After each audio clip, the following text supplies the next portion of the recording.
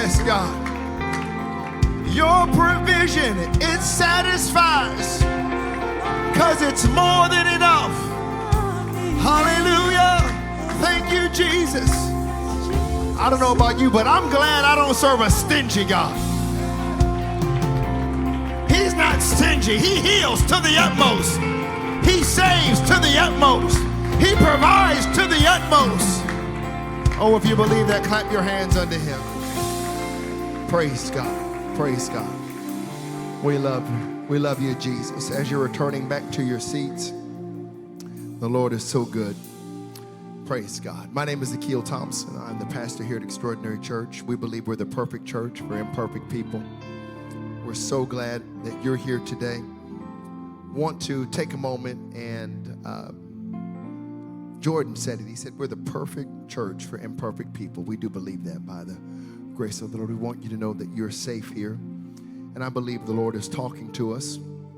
Before I jump into the word, we make this declaration every week. You know, I believe by faith we're the fastest growing church in Canada, reaching the world. And I know a lot of people are out sick and traveling. And I said, Lord, thank you. Thank you that they get it out of this system now. Praise God. Because Palm Sunday's coming up and Easter's coming up. And we want you to grab some invitations. We have a lot of special things happening Easter weekend and Good Friday. So many of you all may not be familiar with it, but we introduced it Wednesday. The tickets will be available to purchase this week, but we're going to be showing His Only Son.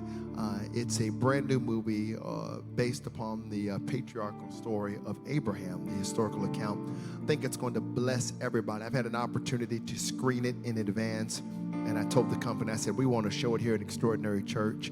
And they said, absolutely. We're going to do that Good Friday at 7:30. We want you to come, bring people. We're going to have popcorn and snacks. You'll be able to enjoy that. But if you weren't watching the Midweek Bible Connection Wednesday, first of all, what's up with that? That's a conversation for another time. But some of y'all are like, that's how y'all, your faces tell it all. When I say like trailer, y'all like, movie? And I'm just kidding. We want you to check out the trailer. Check it out.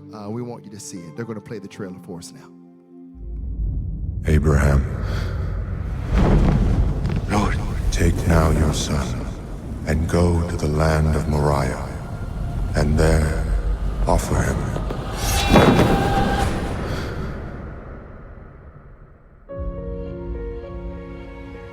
The Lord came to me last night. I must go to Moriah and make a sacrifice to him there. Isaac and I will go alone. Why, Isaac? Because the Lord commands it. Make sure no harm comes to our son.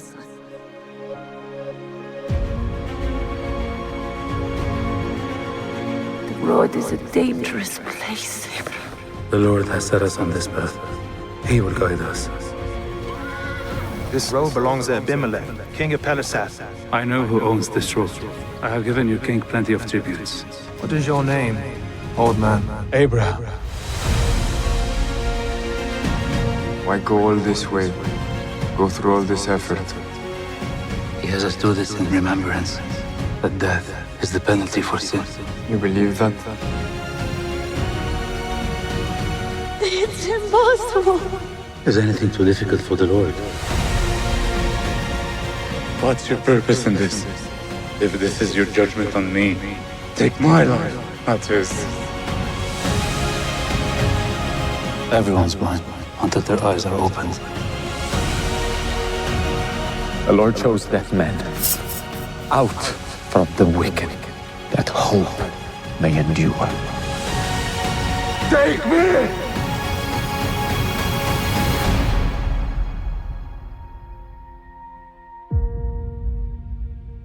So we're going to have a great time, Good Friday. Come on out and join us, 7:30. You're going to be blessed by the movie. When we put the link out there, which you'll be able to get it via the app and all that, I think it'll come out to about $8 Canadian. You'll pay it in USD. I think it's $5, and then it'll convert. But we're going to have an amazing time. You can start playing something. It just sounds better when you play, praise God. It's just one of those moments. Thank you, Jesus. So thank you, Lord. Let's go ahead. You know what? Help me, Lord. Thank you, Jesus. Why don't we pray? I'm going to introduce the title of my sermon, and I just want the Lord to have his way. I feel like we're at a place and in a season that's really interesting. I keep going back to it. The Lord has placed two things on my heart, and if you've ever ministered behind the pulpit for any consistent amount of time, perhaps you can get your mind around what I'm feeling, but I felt like the Lord gave me two things, and I was kind of betwixt these two things. So I went with the first thing that I felt the Lord speak to me in a very gravitas tone.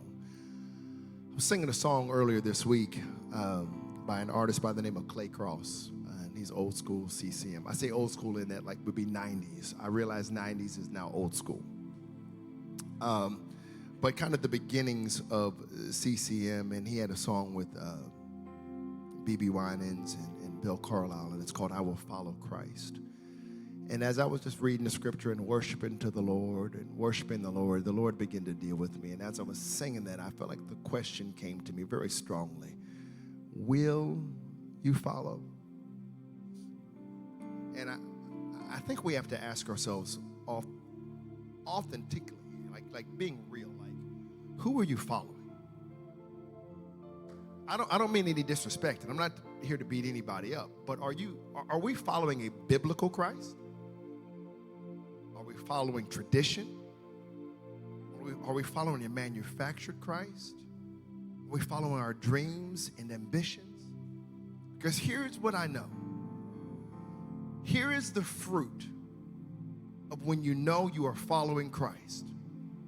Can I just give you a sneak preview to the sermon? We could have the altar call right now. It's going to cost you everything.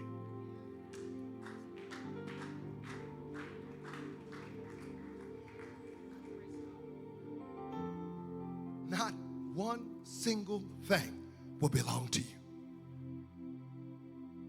Not one particle of a dream. Not one sliver of what you think belongs to you. It will all. And part of the reason is because if we're following him, we consider it all to be dung. So today I want to talk to you about something that the Lord has put in my spirit. The cost of following.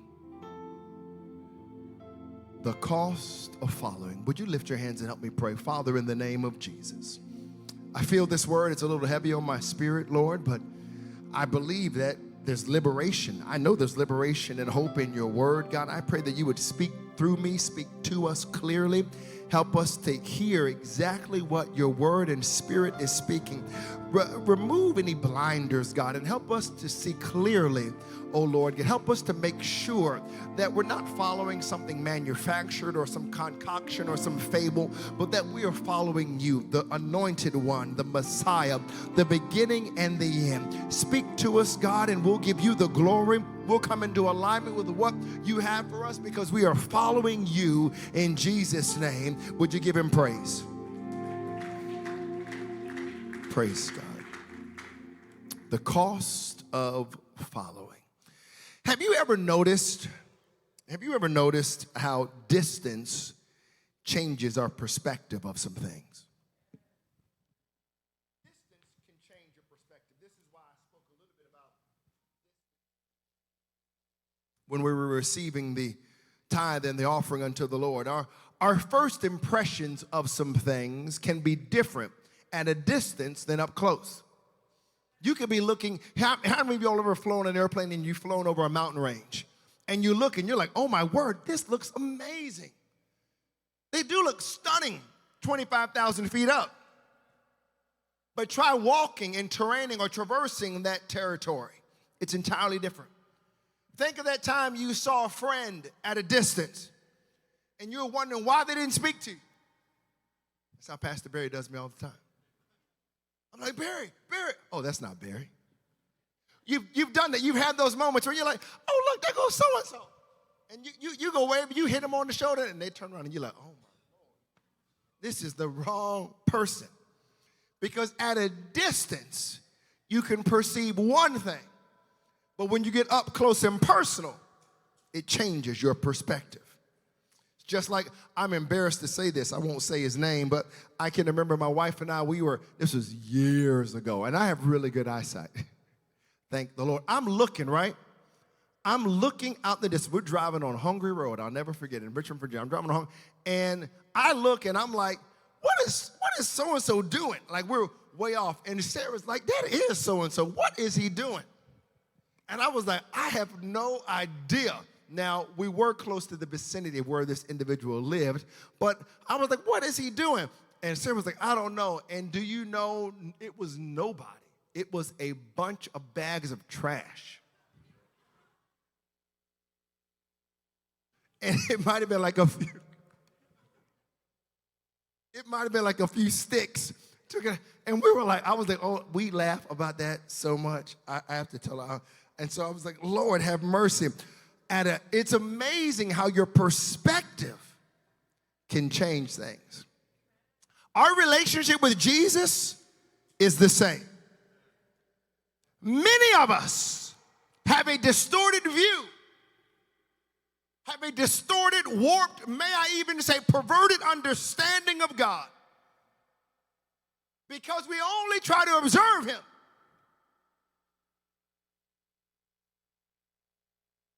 At a distance. Oh, it's amazing how our perspective and our understanding changes when we're no longer observing at a distance, but we come close to him. Let me share a story with you, a biblical story. Look at Luke chapter 19, verses 1 through 10. I want you to see this. I want to show you the importance of perspective. Just track along with me here for a moment. Jesus entered Jericho and made his way through the town. There was a man there named Zacchaeus, and he was the chief tax collector in the region. He had become very rich. He tried to get a look at Jesus, but he was too short to see over the crowd. I want to put emphasis on this. He tried to get a look, a glimpse. He wanted to observe Jesus, but he was too short to see over the crowd. So he ran ahead and climbed a sycamore fig tree beside the road, for he knew Jesus was going to pass that way. And when Jesus came by, he looked up at Zacchaeus and called him by name. Zacchaeus, he said, quick, come down.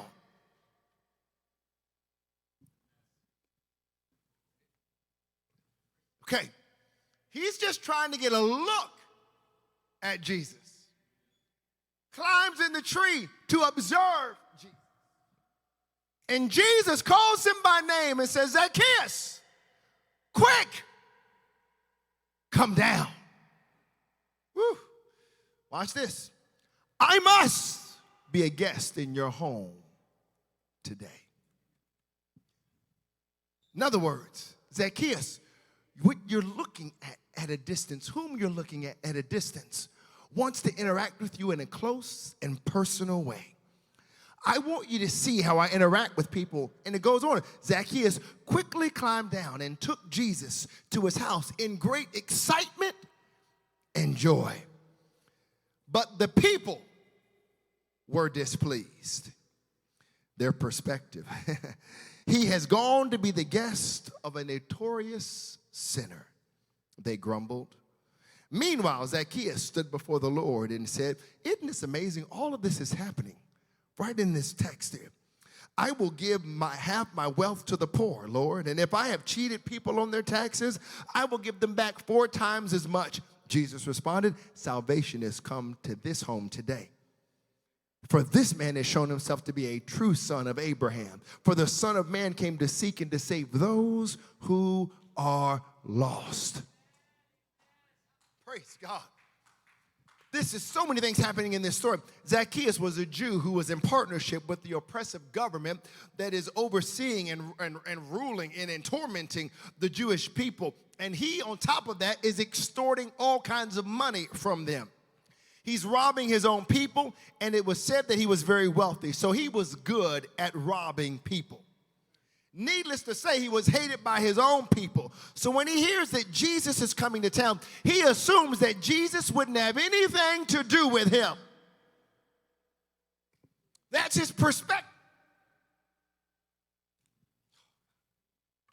His perspective is that this man, this religious man, this God man will have nothing to do with me, but I do want to see him. If I can just get a glimpse of him, so I want to climb up to the tree. Zacchaeus is shocked when Jesus says, come down.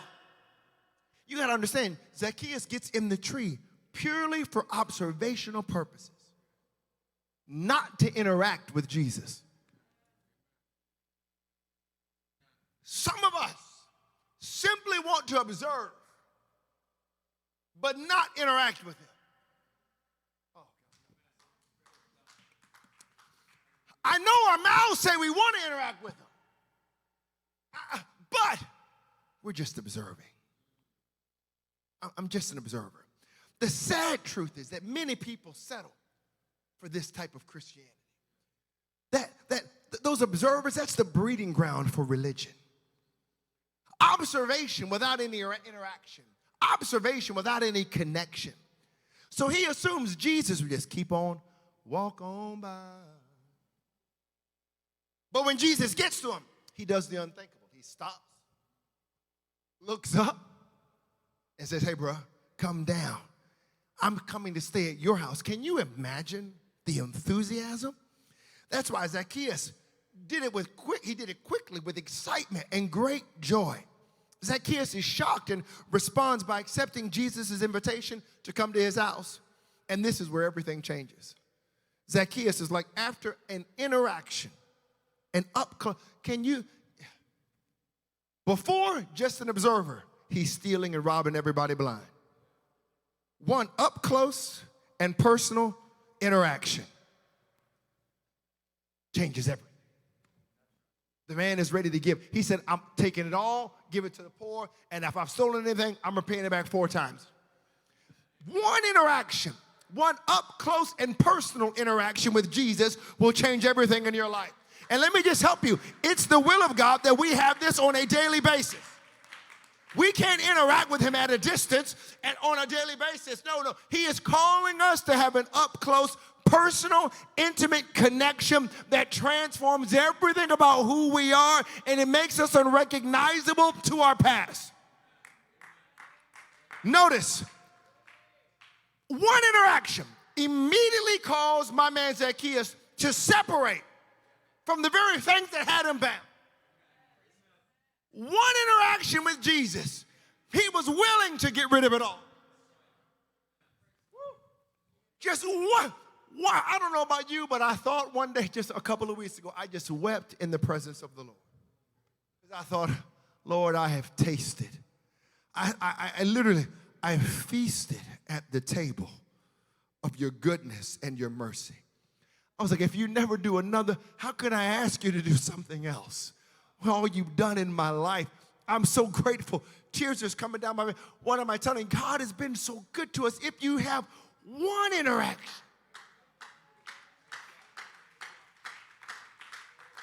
just receiving his spirit changed everything for me. I knew in that moment I wanted nothing that the world had to offer.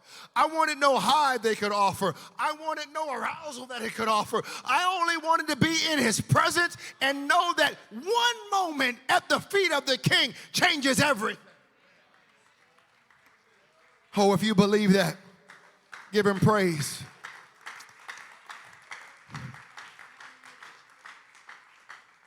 Like that song says, down at your feet, O Lord, is the most high place.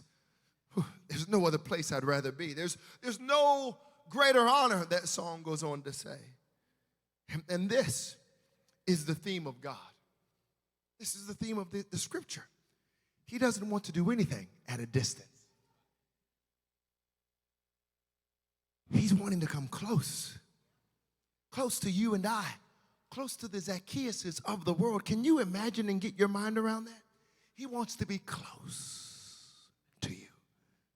Praise God. There's another central theme, though, that I want to share with you in Scripture. We know he wants to be close to us, but I'm going to show you how we're close to him. Let me share a story with you. You all know I am a proponent or I'll say a wannabe historian of Abraham Lincoln. So much so I'm an avid reader of Abraham Lincoln. We have probably digital and print, we probably have 4,000 books, and I probably have maybe 100 of those probably to Abraham Lincoln. And I'm going to share this with you. This is something that grabbed me to give you some context. The setting, my homeland, it's the capital, Washington, D.C. The year around 1860. Our nation is plunged into a civil war. I realize, I'm an American. Y'all know that. My nation, our nation. One of life's most inexcusable crimes is being committed. There are, I can't fathom it, brothers killing brothers. And there's this church located on New York Avenue. It's an angular street. It was a Presbyterian church, and the pastor's name was Dr. Phineas Dinsmore Gurley. Chaplain of the U.S. Senate in 1859, Dr. Phineas ministered in his Presbyterian mode at the New York Avenue Presbyterian Church. There were many presidents who called that their church home. When Dwight Eisenhower attended that church years later, he heard a message of the importance of God in the nation. And it was he who broached the subject of adding the phrase "under God" to the Pledge of Allegiance from a message he heard at that church. Now, today it's a refuge for the homeless. It's a place where people who need food can find it. It's a place known for its advocacy of those that are marginalized and ostracized. But counselors advised Lincoln to find a church where its pastor held himself aloof and distant from politics. Lincoln settled upon Dr. Phineas and his New York Avenue Presbyterian Church. It would be Dr. Phineas who would counsel the president in dark times when Willie Lincoln's son died while he was in office. It was Dr. Phineas who tried to comfort Mary Todd Lincoln, who literally lost her mind at Willie's funeral. To Dr. Phineas's church, Mr. Lincoln would travel with one of his assistants, and instead of sitting in the congregation, there'd be a room off to the side. The president would sit there, and he would keep the door open, and he would listen to Dr. Phineas's sermons. It was one night after church, Mr. Lincoln walked thoughtfully back to his residence, and his assistant asked the president what he thought of the doctor's sermon. This blew my mind. The president replied in fragmented phrases, which he was often known to do. The content was excellent, son. He delivered it with eloquence. You can tell he put work into that message. Then the president's assistant said, well, then you think it's perhaps the greatest message you've ever heard? The president replied, no, son, I don't. He said, Dr. Phineas forgot the most important ingredient. He forgot to ask us to do something great. That was Dr. Phineas's error. He forgot to ask those who heard the word to do something great. The Bible is filled with great requests. I think of Joseph's brothers. When they made a request of him, they came to him after, frankly, their father has died and things are moving on. They come to him after they sold him into slavery, ignored his pleas for help, ridiculed him, lied to the dad about them being dead. They asked Joseph, can you forgive us? What about Joshua? While pursuing the enemy, he stopped and commanded the sun to be still. What a great request. Joshua knew nothing of astronomy. He knew nothing about the orbits and the planets, but he knew God. And so he asked for the sun to stand still. And it did. Or Elisha, who said, God, he said, I want a double portion. My master's spirit. Elijah told him that, he said, hey, if you see me when God takes me, the request would be granted. It would be, and the mantle of a double anointing fell upon him. Great request all throughout Scripture. But I can think of no greater request for you and I as a believer than the one I'm about to introduce to you right now. Mark 8:34. When he had called the people to himself with his disciples also, he said to them, whoever desires to come after me, let him deny himself, take up his cross, and follow me. Jesus wasn't talking to Simon Peter or the beloved John. He wasn't talking to Apostle Paul or Timothy. He was talking to any man, whoever. He was talking to the whoever. He was talking to you. He's talking to me. And he's asking us to do something great. He asked each of us to take up our cross, follow him. You know, it's fascinating. Jesus doesn't play games with his followers. He doesn't conceal the cost of discipleship. He didn't hide what it would take.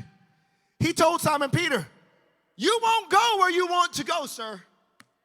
You'll be led about. He told the Apostle Paul, you're going to suffer many great things for my name's sake. He warned the rich young ruler, son, this is going to cost you everything.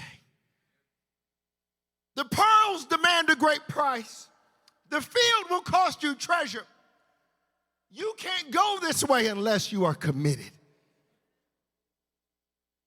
Help us, God. So open was that he was so open with his message and content that the masses turned from him. See, if Jesus were our pastor, he would not err in this area. He would call us to do something great. He would ask you to follow after him, to take up the cross 24/7 and deny ourselves. Can I tell you, that is normal Christianity.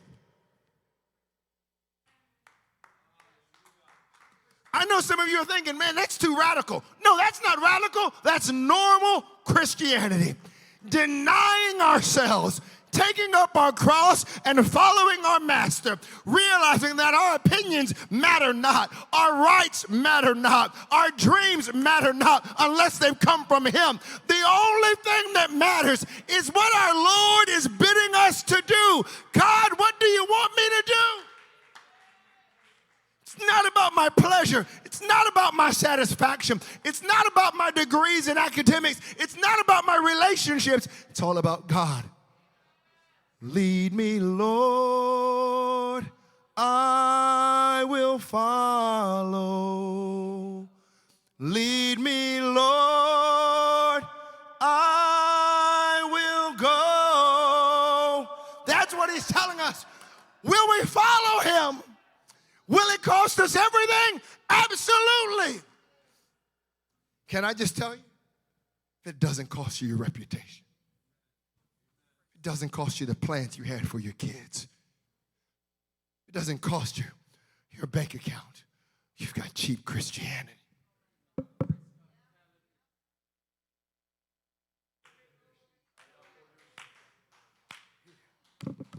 If you haven't suffered, if you haven't bled, if you haven't offered it all again and again and again, this is not the Christianity that God had in mind according to Scripture. Oh, I feel the Holy Ghost stirring us. I know it's heavy. I know it's heavy. But it'll cost you everything. It'll be worth it, though. Praise God. I'm reminded of this story. I read it from the normal Christian life. See, this is a lot of times people can misunderstand. The only way, when we say extraordinary, the only way this can be extraordinary is like if Jesus is really the epicenter. It's not, listen, I get it. Place is packed. I believe the place is going to be packed. It's not, people out of town and sick and all that. It is the will of God that the church be large. I didn't get enough amens on that. It's the will of God. If you don't know, there were 3,000 added to the church the first day. Let me just help you out. As long as there's somebody that doesn't know Jesus, the church is too small. It's his will that everybody should repent and that none should perish. That means there's room for the 8 billion people on this planet. The church is too small if one of them don't know him.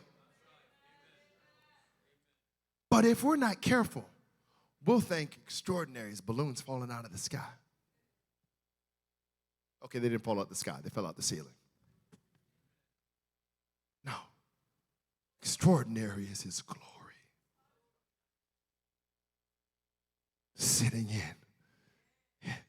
And us not being able to stand, but with humble faith, humble hearts and broken faces, getting down on our knees, lifting our hands, crying, holy, repenting of hidden sin and repenting of known sin and denouncing all things that don't bring him glory. That's what's extraordinary. Extraordinary is seeing people come in wheelchairs but leave them here and walk out on their 2 feet. Extraordinary is watching marriages come in fragile and broken on the precipice of divorce, sick and tired of one another, vows being renewed, commitments being renewed because he's a miracle worker. That's what's extraordinary. Extraordinary is being a part of a church that transcends any type of politics and economics and socialism and classism and realizes everybody can come, whether you're broke, busted, or disgusted, or got $2 million in your bank account. There's room for everybody. Extraordinary is saying, hey, everybody come, be filled, be healed, be saved. Extraordinary is this: 24 hours a day, 7 days a week, not just on Sunday.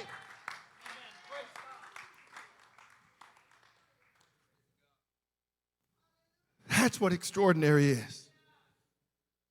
So, this story, 250 years ago, 2 young Moravian men heard of an island in the West Indies, which was virtually owned by one plantation master.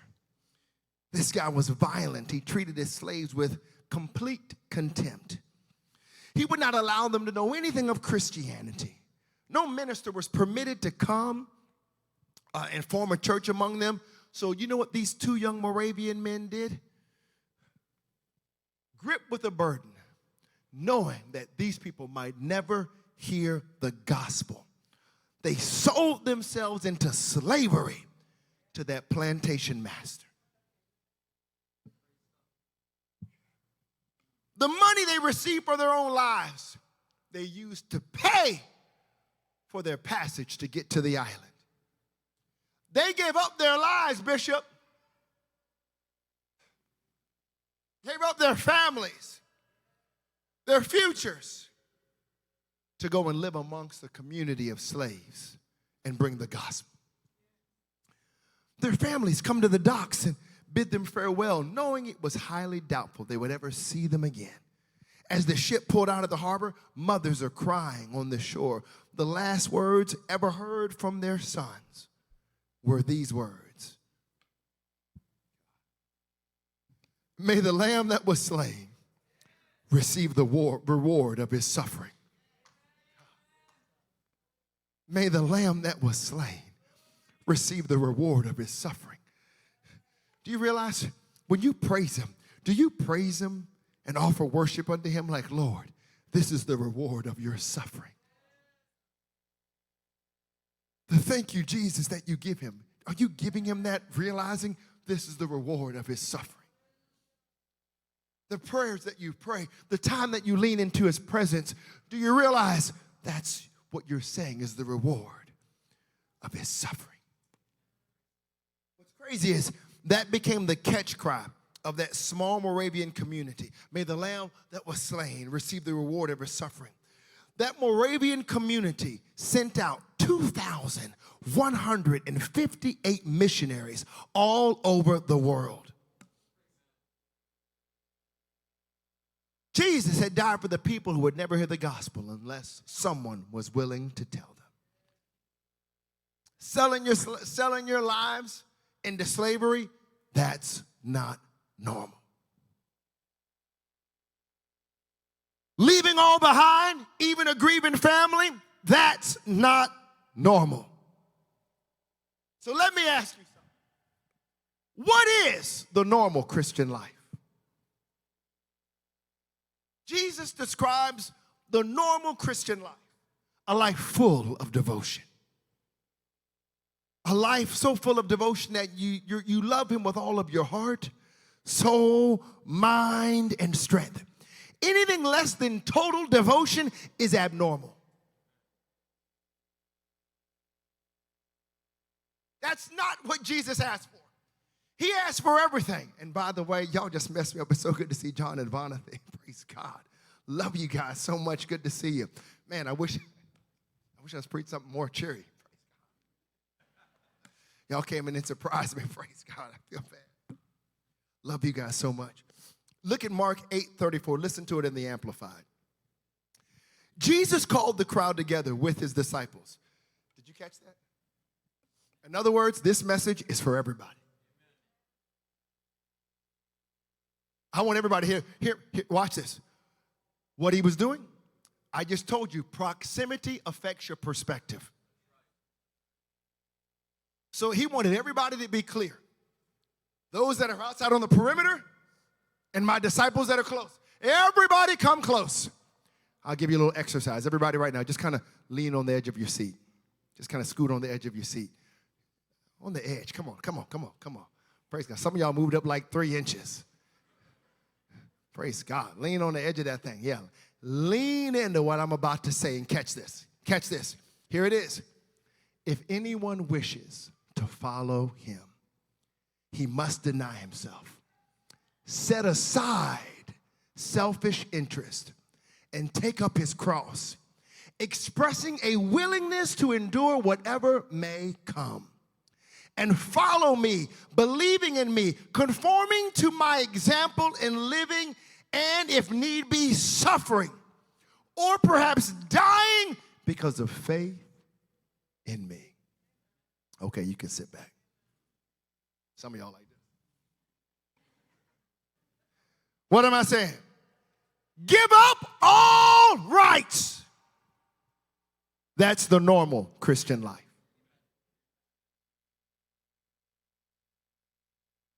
It's not what I want, but it's what he wants.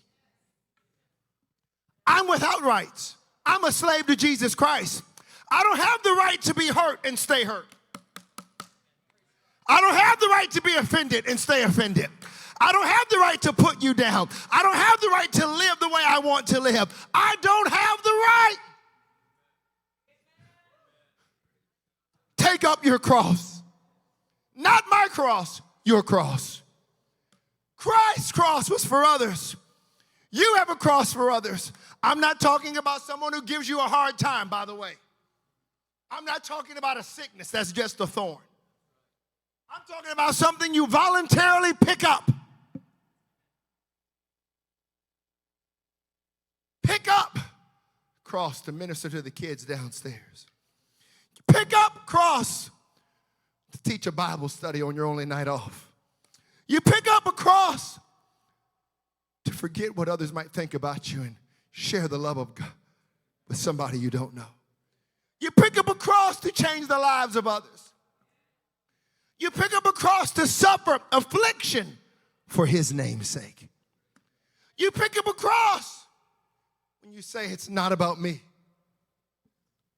It's all about others. You pick up a cross when you say, God, you're worthy of my praise. I'll praise you when I feel like it, when I don't feel like it. And I won't do it half-heartedly. I'll do it wholeheartedly with all that I have. Period. So the response that we must have must be great. See, Jesus told these churches in the end times, he said, man, your name is great. Like extra. I had a pastor tell me I was doing something online for them, and they were doing something. I can't remember what it's called, but he was something in the living room. I don't know. He was like, man, he was like, extraordinary church. He's like, I love the name of the church, bro. He's like, that thing is fire. This is kind of what Jesus was telling. He's like, you got a great name, but you're dead.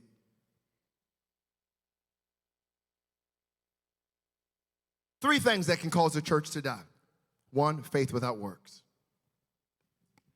In other words, no proof of your faith.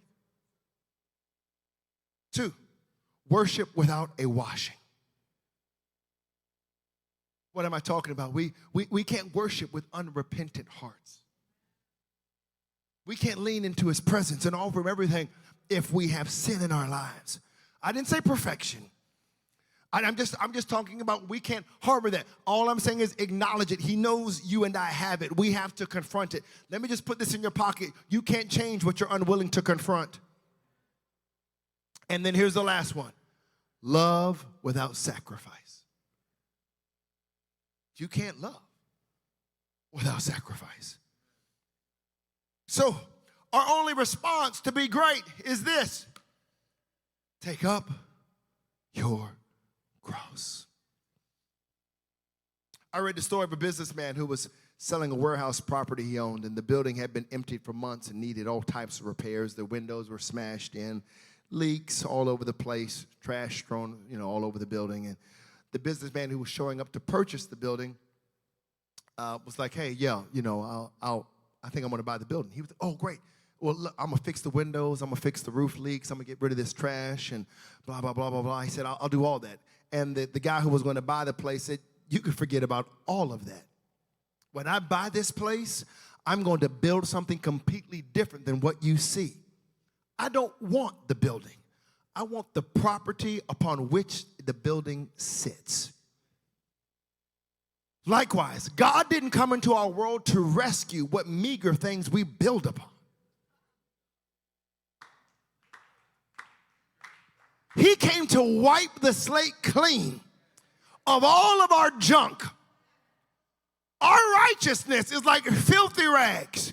He wants to wipe the slate clean, get out all of the debris. He wanted you and you only so he can start over with you.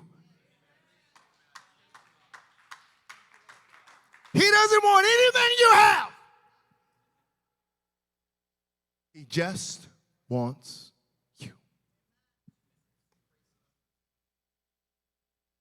He just wants you. Martin Luther wrote a poem. And this poem, I'm going to read it to you. And I'm going to close. I've got a few more notes, but I'm going to close because I feel the Holy Ghost pulling on us. I ask our musicians to come. William Borden, who died at the age of 25, he earned a fortune from the silver mines in Colorado. And his parents provided him with a top-notch education. He went to Yale, Pastor Barry. He did seminary at Princeton. And the Bordens, they wanted their son to be successful. At the age of 7, this kid recognizes he's called to be a missionary. He says, "Mom, Dad, I want to be a missionary."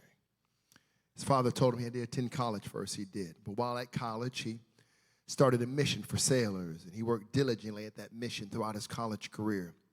He wanted to be a missionary specifically to China. During a year in Egypt as a missionary, he contracted meningitis, and he died at the age of 25. Thousands have read his story. You can Google it. You can Google William Borden, Cairo, and you'll see it. But at the base of his tombstone, there's a sentence, and it's this: "Apart from faith in Christ, there is no explanation for this life." I want us to stand.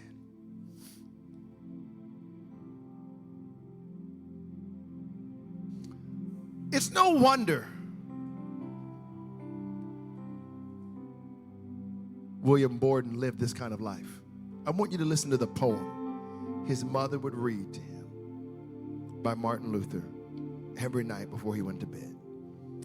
"Just as I am, thine own to be, friend of the young who lovest me, to consecrate myself to thee, O Jesus Christ, I come. In the glad morning of my day, my life to give, my vows to pay, with no reserve and no delay, with all my heart I come. I would live ever in the light, I would work ever for the night, I would serve thee with all my might, therefore to thee I come. Just as I am, young, strong, and free, to be the best that I can be, for truth and righteousness and thee. Lord of my life, I come.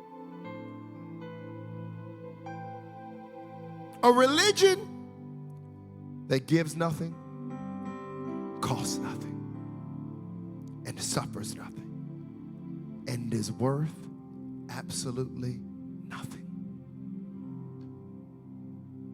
You and I, we're on a mission. We're not on an outing. We're not having church. I told our fam on Friday night, the church doesn't have a mission. The mission has a church.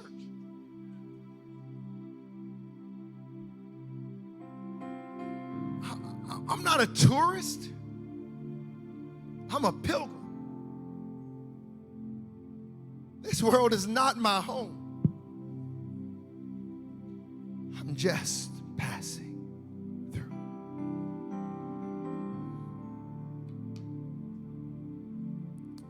And I think the word got back to Dr. Phineas because he said something powerful when he stood at the funeral of Abraham Lincoln. Must have got back to him what Lincoln said.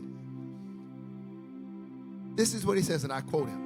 He says, "Let our principal anxiety now be that this new sorrow may be a sanctified sorrow, that it may lead us to a deeper repentance, to a more humbling sense of our dependence upon God, and to the more unreserved consecration of ourselves and all that we have." Dr. Phineas learned from his mistake. Never fail to ask for something great. So, this afternoon, I ask you something great. Will you be willing to deny yourself? Take up your cross. Follow him.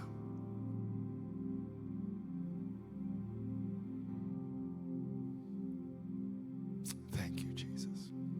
I'm so glad those that are watching online, that's the altar call. Come back and see us in person Palm Sunday. It's going to be amazing. We honor you. Have an amazing one. That's it. I have no other plea. If you'll come, you'll come. There's no pressure. It's just, I can't. If you'll deny yourself, take up your cross and follow him.